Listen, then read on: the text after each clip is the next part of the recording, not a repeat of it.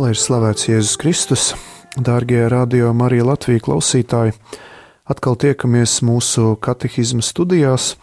Mani sauc priesteris Ilmārs Tolstovs, esmu Rīgas Kristus Karaļa draudzes prāvests un arī pasniedzu Rīgas garīgajā seminārā homilētiku un turpinu rakstīt savu doktora disertāciju, aicinu jūs lūgties. Šī jau mūsu 3. tikšanās reize, kā jau iepriekš teicu, septembra mēnesī mēs tiksimies šādā formātā, es komentēšu katehismu, bet cerams, ka ar oktobra mēnesi mums jau būs klāt kādi arī palīgi šajās tikšanās reizēs. Ja jums ir kādi komentāri, jautājumi, iebildumi, varat man rakstīt uz e-pastu priesteris.ilmārs@gmail.com, kā arī Twitterī Tolstovs1 un arī ieskatīties manā blogā www.tolstovs.lv. Ja studējam katehismu, esam tikuši līdz 50. numuram, 2. nodaļa Dievs nāk pretī cilvēkam. Tātad mēs jau noskaidrojam, ka dabiskā prāta palīdzība cilvēks var droši pazīt Dievu, raugoties uz viņa radījumiem.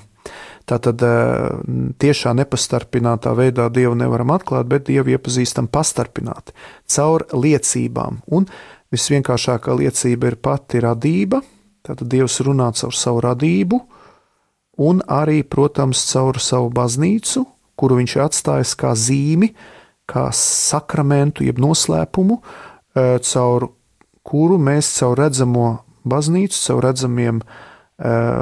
redzamām zīmēm, kā svētiem sakramentiem, svēto misiju hierarhiju, caur visu baznīcu mēs nonākam pie neredzamā, pie Jēzus Kristus, pie paša Dieva. Un tāpēc šodien mēs sāksim ļoti sarežģītu tēmu. Patiesībā, viņa ir sarežģīta tēma, tā ir dievišķā atklāsme, jeb Dieva atklāsme. Tātad atklāsme, tas nozīmē, ka kāds kaut ko atklāja. Un, kā jau mēs noskaidrojam, ka senie latvieši, senie cilvēki pirms Jēzus Kristus mēģināja ar saviem spēkiem nonākt pie Dieva. Viņi veidoja tādas dievības, jo viņi nojauta, ka eksistē kāds augstāks spēks, kāda enerģija, bet tā kā viņiem nebija atklājies Jēzus Kristus, viņi paši radīja dievus, balstoties uz saviem cilvēciskiem priekšstatiem. To sauc par dievību antropomorfizāciju, jeb arī ģenerēja dievus, un to sauc arī par šo dievu, jeb reliģijas ģenēzi, jeb veidošanu. Un to nevar nosodīt, jo tas bija viņa veids, kā viņi saprata Dievu, meklēja Dievu, bet Dievs pats nolēma sevi atklāt, nākot pats šeit uz zemes. Tātad Jēzus Kristus nonāca šeit uz zemes, atsūtīja Svēto garu, lai tādējādi mums būtu pieejams Dievs Tēvs un lai mēs kļūtu par dievišķās dabas līdzdalībniekiem. Dievs grib, lai mēs būtu ar viņu kopā. Viņš ļoti ilgojās pēc tā. Viņš grib, lai mēs būtu viņa bērni. Un tāpēc viņš nāk mums palīgā, jo mēs paši esam ierobežoti, mēs esam radība, mēs esam cilvēki. Dievs ir radītājs, mēs paši nevaram nonākt pie radītāja, mums ir vajadzīgs tas, kas mūs aizved. Jo Dievs mīt nepieejamā gaismā, 1. Timotejam 6.16, un viņš vēlas dāvāt savu dievišķo gaismu cilvēkiem, un atklādams sevi, Dievs grib darīt cilvēkus spējīgus viņam atbildēt, viņu pazīt un viņu mīlēt daudz vairāk nekā tie to spētu paši no sevis. Tātad mēs varam, bet mēs esam ierobežoti, tāpēc Dievs pats nāk palīgā un velk mūs pie sevis. Tātad atklāsme īstenojas laikā.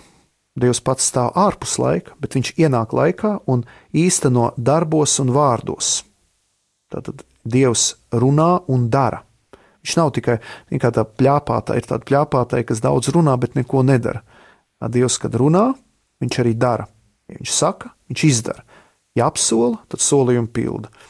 Un tā ir tā saucamā dievišķā pedagoģija. Dievs darbojas pakāpeniski laikā, sākot jau no pasaules radīšanas, cauri vēstures gadsimtiem, kulminējot Jēzu Kristu, viņš pakāpeniski atklāja sevi cilvēkiem. Pakāpeniski sagatavot cilvēku pieņemt pārdabisko atklāsmi.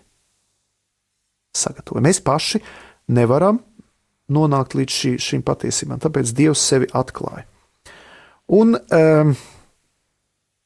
ļoti interesants komentārs ir, ka svētais Irenejs no Lionas runā par pierašanas procesu, kad Dievs ir tā var teikt mūs pieradina, un tas ir ļoti interesanti, ka cilvēks, kurš tikko atnāk uz baznīcu, viņš vēl ir tā kā jauns un ļoti dedzīgs, bet viņš vēl nav pieradinājies pie žēlastības. Un tad gadiem ejot, cilvēkam tās emocijas noplok, bet viņš tā kā sāk pierast. Un, piemēram, man Kristus karē draudzē ir, mēs kopā ar mūsu draudzes aktīvākiem cilvēkiem katru rītu lūdzamies 9 misē, un es jūtu, kad tie cilvēki katru dienu nāk uz svēto misi 9, mēs kopā lūdzamies, dziedam, svinam misi, un kad es jūtu, ka šie cilvēki ir pieraduši, nevar teikt, ka pieraduši, bet pieradināti, ja tā žēlastība viņos jau ir darbojusies, un to var redzēt gan šo cilvēku sejās, gan arī visā rīcībā. Tas ir ļoti svarīgi, jo cilvēks, kurš lūdzās gadu 10, viņš jau var teikt, kļūst līdzīgs tam, kam viņš tic. Jo šī ticība, žēlastība atstāja nospiedumu mūsu sejā, un ir tāds svētīgais Šarls de Foucault, un ir interesanti, ka ir viņa fotogrāfijas no tā laika, kad viņš vēl nebija ticīgs, tad ir fotogrāfija no laika, kad viņš tikko kļūst ticīgi, un tad ir fotogrāfija pirms viņa mocekļa nāves. Un var redzēt, kā viņa sejā šis nospiedums izmainās, kādas ir viņa izmaiņas. Un tas uzreiz ir redzams, kad kā šī cilvēka seja kļūst līdzīga svēto sejām, ja, ka tās lūkšanu dzīve atstāja viņam nospiedumu. Un katehisms runāja par atklāsmes posmiem. Tātad viņš jau sevi atklāja pirmvecākiem Ādamam un Ievai, aicinot viņus uz dziļu komuniju.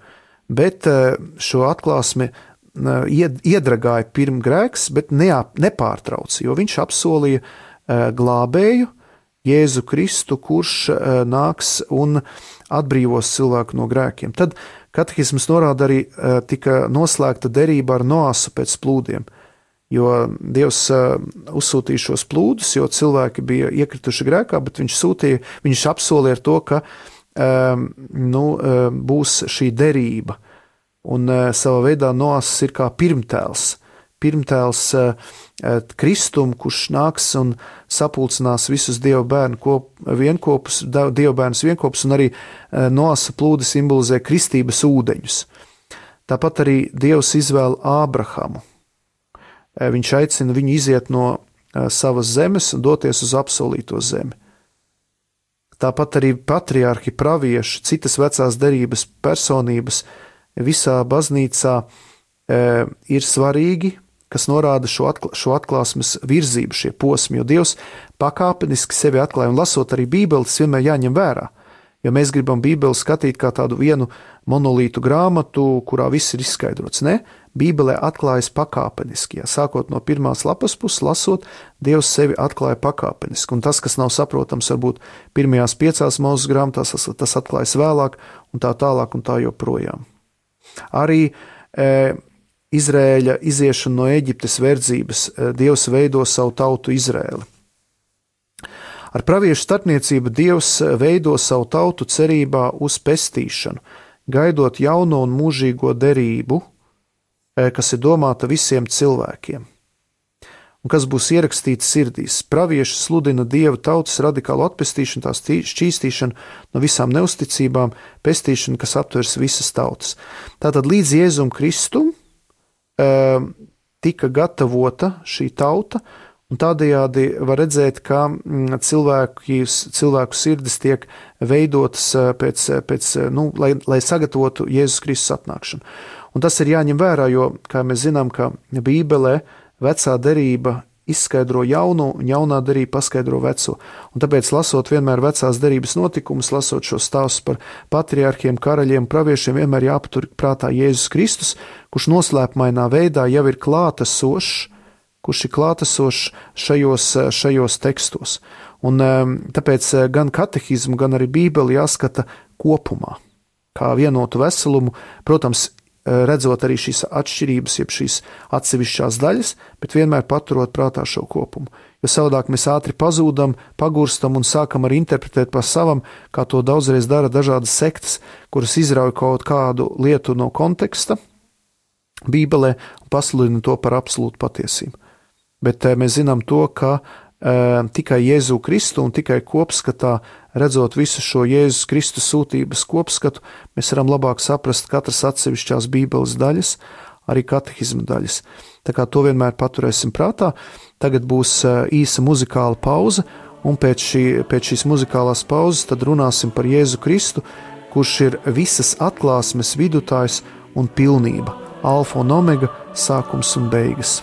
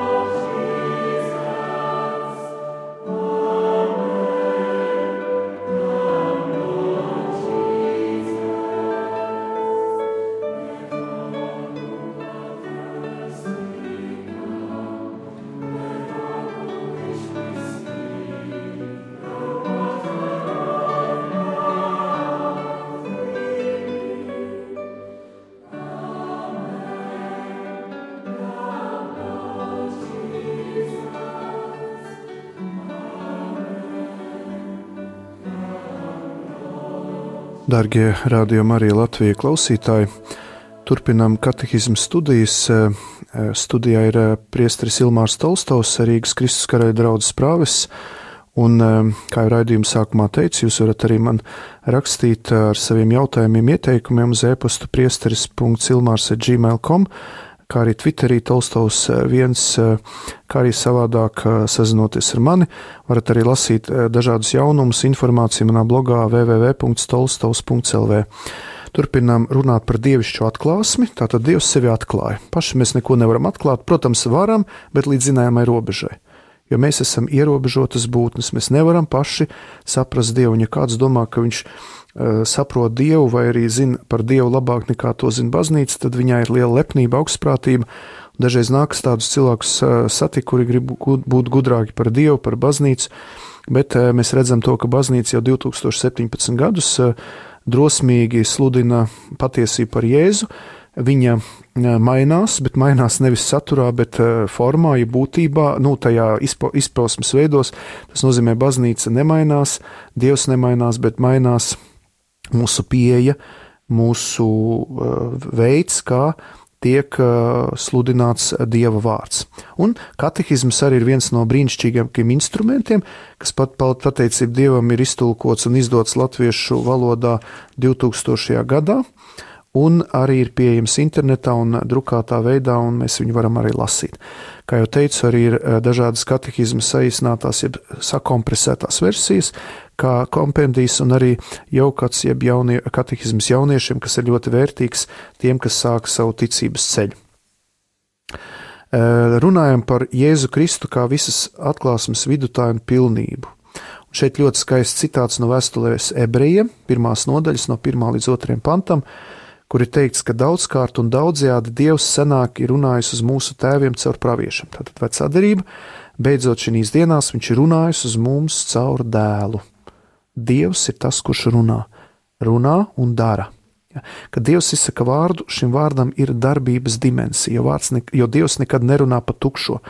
Ja viņš saka, uzreiz notiek darbība, un vārds tapa miesa un dzīvoja mūsu vidu. Vārds tapa miesa. Vārds, ja, tiek izteikts Ješua, un viņš top miesa. Ja, tātad Dievs saka, un notiek iemiesošanās. Dievs saka radīt, es radu, lai notiek, un tas top. Ja. Tā ir ļoti raksturīgā Dieva īpašība, ja pazīme, ka viņš ir Dievs, kas darbojas. Dievs, kas nav statisks, bet kas ir dinamisks, nemitīgi. Ja saka, tad arī dara. Un katehisms svinīgi pasludina, ka Kristus par cilvēku tapušais Dieva dēls ir vienīgais, pilnīgais un nepārspējamais tēva vārds. Viņā Kristū tēvs izsaka visu, un netiks dots neviens cits vārds kā šis. Un šeit ļoti skaists Jāņa no Krusta, svētā Jāņa no Krusta citāts, ka viņš pilnīgi ir izteicis sevi savā dēlā, un tie, kas grib no viņa saņemt vēl kādas citas vīzijas vai atklāsmes, ne tikai rīkotos neprātīgi, bet arī atklāti apvainotu Dievu. Un mēs zinām, ka mums ļoti Latvijā ir populāras dažādas atklāsmes, atklāsmītes, vīzīņas, visādas baznīcas neapstiprinātas lietas, un tā ir liela traģēdija, bet tas arī izriet no tā, ka cilvēki nav saņēmuši nopietnu un dziļu katehēzi. Negribētu šeit nosodīt, bet skaidrs, ka šie cilvēki vēl nav sastapuši Jēzu Kristu, jo ja kāds grib Jēzum Kristum pielikt kādas citas atklāsmes, kuras šeit es neminēšu, lai viņas nereklamētu, bet mums Latvijā atbrauc tad visādi kādi vizionāri, un tad tas kļūst ļoti populārs, un cilvēki aizdegās, viņi pilnīgi ģīps no tā, un paiet daži gadu desmiti, un tas viss aizmirstās. Ja. Bet tās lietas, kas saistītas ar Jēzu, tātad Bībele, katehizms, baznīca, arī svēto dzīves aprakstu vai viņa teksti, kas ir izturējuši laiku pārbaudu un kas nav pretrunā tam, ko sludināja Jēzus Kristus, tad tās arī paliek. Un baznīca nav pret atklāsmēm, bet šīs atklāsmes ir jāapstiprina. Un šī apstiprināšana nozīmē to, ka baznīca saka, ka tas, ko ir, piemēram, pateikusi Dievmāte, vai tur Lurdā, vai Fatimā, vai kādā citā vietā, ka tas nav pretrunā šai dievišķai atklāsmē, kas ir atklāts Bībelē un baznīcas tradīcijā, bet ka tas nevis kaut ko jaunu ienes, ja, nevis kaut ko jaunu, bet gan padziļina, paskaidrojot to, ko Jēzus ir atnesis. Tā kā, piemēram, Lurdā Dievmāte pasludina, ka es esmu bezvainīgā ieņemšana, bet bezvainīgās ieņemšanas dogma ir dziļi saistīta ar Kristus dievišķības un dievišķās un cilvēciskās dabas attiecībām, jo katra marijāniskā dogma ir dziļi saistīta ar kristoloģiju. Tātad Marijas kaut kādi noslēpumi labāk izskaidro Kristus noslēpumu, jo Mariju nevar atdalīt no Kristus. Tie, kas iet pie Marijas, viņi uzreiz nonāk pie Kristus, jo Marija nekad nav atsevišķa no Kristus. Jā, tā kā redzams, ka nav jāmeklē jaunas atklāsmes, jo ar Jēzu Kristu atklāsme ir noslēgusies. Tomēr tās saturs nav pilnīgi izklāstīts. Kristīgās ticības uzdevums ir pakāpenis gadsimtu gaitā izprast visu tā plašumu. Un privātās atklāsmes tātad nav, viņa mērķis nav uzlabot vai papildināt galīgo Kristus atklāsmi, bet gan palīdzēt to pilnīgāk izdzīvot noteiktajā vēsturiskajā laikmetā. Baznīcas maģistērija vadīta ticīgu izjūtu spēj izšķirt un pieņemt to, ka šajās atklāsmēs ir patiesa Kristus vai viņa svēto aicinājums baznīcā. Kristīgā ticība nevar pieņemt atklāsmes, kas pretendē pārspēt vai labot atklāsmi, kuras piepildījums ir Kristus, kā tas notiek dažās nekristīgajās reliģijās vai dažās jaunajās sektās, kuru pamatā ir šādas atklāsmes. Ja? Tātad citas atklāsmes vairs nebūs. Mēs tikai padziļinām, pētam, izdzīvojam to atklāsmi, ko atnesa Jēzus Kristus. Otrais artikuls – dievišķās atklāsmes tālāka nodošana. Tātad, kā es teicu, Dievs grib, lai visi, svētie raksti to saka 1. Timotejam 2.4, Dievs grib, lai visi cilvēki būtu atpestīti un nonāktu līdz patiesības pazīšanai, lai visi būtu. Un tāpēc nepieciešams, lai Kristus tiktu sludināts visām tautām, visiem cilvēkiem, lai tādā veidā atklāsme nonāktu līdz pat zemes malām. Un tāpēc Dievs sevi atklāja Jēzu Kristu, bet Jēzus Kristus nomira, augšām cēlās, uzkāpa debesīs un atsūtīja Svēto garu un nodibināja baznīcu. Ja. Un tāpēc ir svarīgi, lai šī Jēzus vēsts nepaliktu tajā laikmetā, kurā viņš dzīvoja, bet lai šī vēsts nonāktu līdz visiem cilvēkiem. Un kā viņa nonāca? Caur diviem veidiem. Mutvārdos viņš sludināja un rakstveidā. Pēc tam daži cilvēki, kas bija tuvumā Jēzum, piefiksēja rakstiski to, ko Jēzus darīja un teica. Tātad, un šajā mutvārdu un rakstveida tradīcijā ir ietverts Jēzus vārdi, darbi un viņa paša persona. Un interesanti, ka mutvārdi bija vispirms nekā rakstiski, jo pirmā pierakstītā grāmata jaunajā derībā ir 54. gadā, pēc egzegēta domāt, tā varētu būt 1. vai 2. vēstule Tesaloniķiešiem. Tātad līdz 54. gadam nekas nebija pierakstīts. Jēzus pats neko nepierakstīja un arī nelika rakstīt. Mēs nekur neatrodam Jēzus teikto, ka viņš pavēl, lai tiktu uzrakstīta Bībele. Un kas ir ļoti interesanti, un te ir varbūt mazliet tāds, aizrādījums, jeb norādījums protestantiem, kur uzskata, ka tikai viss, kas ir rakstīts Bībelē, senos laikos cilvēki vairāk uzticējās mutvāru tradīcijai, nevis rakstiski fiksētiem. Tāpēc ilgus gadus, desmitus, simtus, baznīcā labā vēsts saglabājās mutvārdos no mutes mutē, no paudzes paudzē. Un kristīgās draudzes bija tās, kas izšķīra, kurām evaņģēlija grāmatām, kurām Pāvila vēstulēm vai citām vēstulēm jābūt jaunās derības kanonā vai kurām ne. Un ļoti interesanti, ka pirmajos gadsimtos cirkulēja 30-40 evaņģēliji. Tos mēs tagad saucam par apokrifiem, kā Toma evaņģēlijs, Jākaba protoevaņģēlijs un tā tālāk. Jūdas evaņģēlijs, ko tagad izdod latviskā milzīgu sensāciju. Bet šie darbi vienmēr pastāvējuši, bet kristīgā baznīca viņus ir atmetusi, jo uzskata, ka šie darbi nav svētā gara iedvesmot. Un baznīca ir tā, kura autorizēja, kurām grāmatām ir jābūt jaunās derības kanonā. Tāpēc Bībeli bez baznīcas viņa pazaudēja savu jēgu, viņa pazaudēja savu būtību. Bībeli bez baznīcas kļūst par totalitāru ideoloģisku ieroci. Mēs redzam dažādas totalitāras sektas, kuras izmanto Bībeles pantus, citātus tādā veidā, lai cilvēkus, kā saka, ievestu maldos. Ne par velti arī fašisti, jeb Adolfs Hitlers savai sataniskai, demoniskai kustībai, nacismam izmantoja devīzi Gott mit uns, tātad Dievs ar mums, Emanuel. Ja. Viņš paņem fragmentu no Bībeles un pārvērš to pilnīgi par satanisku parādību. Tā kā Dieva vārds bez baznīcas kļūst par ieroci ideoloģiem. Ja? Un mēs redzam, ir tūkstošiem sektu, kas kā balsta savu mācību uz Bībeli, uz svētiem rakstiem, bet viņu mācība ir dažreiz ļoti pretkristīga, bet dažreiz pati antihumāna, ja? Kur aicina cilvēkus nogalināties, jo būs pasaules gals un tā tālāk. Tā kā jāsaprot to, ka baznīca ir tā, kas nes, jeb uzglabā, jeb saglabā, jeb sargā šo ticības mantojumu, šo depozītu. Un tātad caur mutvāru tradīciju un caur rakstisko. Un, lai evaņģēlijas baznīcā vienmēr tiktu saglabāts neskarts un dzīvs, apustuļi par saviem pēctečiem atstāja bīskapus, viņiem uzticot savu mācīšanas sūtību. Un apustuliskās sludināšana, kas ir sevišķā veidā izklāstīta iedvesmotās grāmatās, nepārtrauktā pārmantošanā jāsaglabā līdz laika beigām. Un tā ir tā tradīcija, kas ir atšķirīga no svētiem rakstiem, tā ir cieši saistīta. Un tāpēc nav pretrunas starp tradīciju un svētiem rakstiem, bet viņi viens otru savstarpēji papildina. Un tāpēc nākamajā reizē, kad tiksimies nākamajā otrdienā vai atkārtojumā svētdienā, jau tad runāsim par saistību starp tradīciju un svētiem rakstiem. Paldies visiem, kas klausījāties, tiksimies nākamajā nedēļā un noslēgsim šo mūsu tikšanos ar lūkšanu. Dieva Tēva un Dēla un Svētā gara vārdā. Āmen. Gods lai ir Tēvam un Dēlam un Svētajam garam, kā tas no iesākuma ir bijis, tā tagad un vienmēr, un mūžīgi mūžos. Āmen. Dieva Tēva un Dēla un Svētā gara vārdā. Āmen.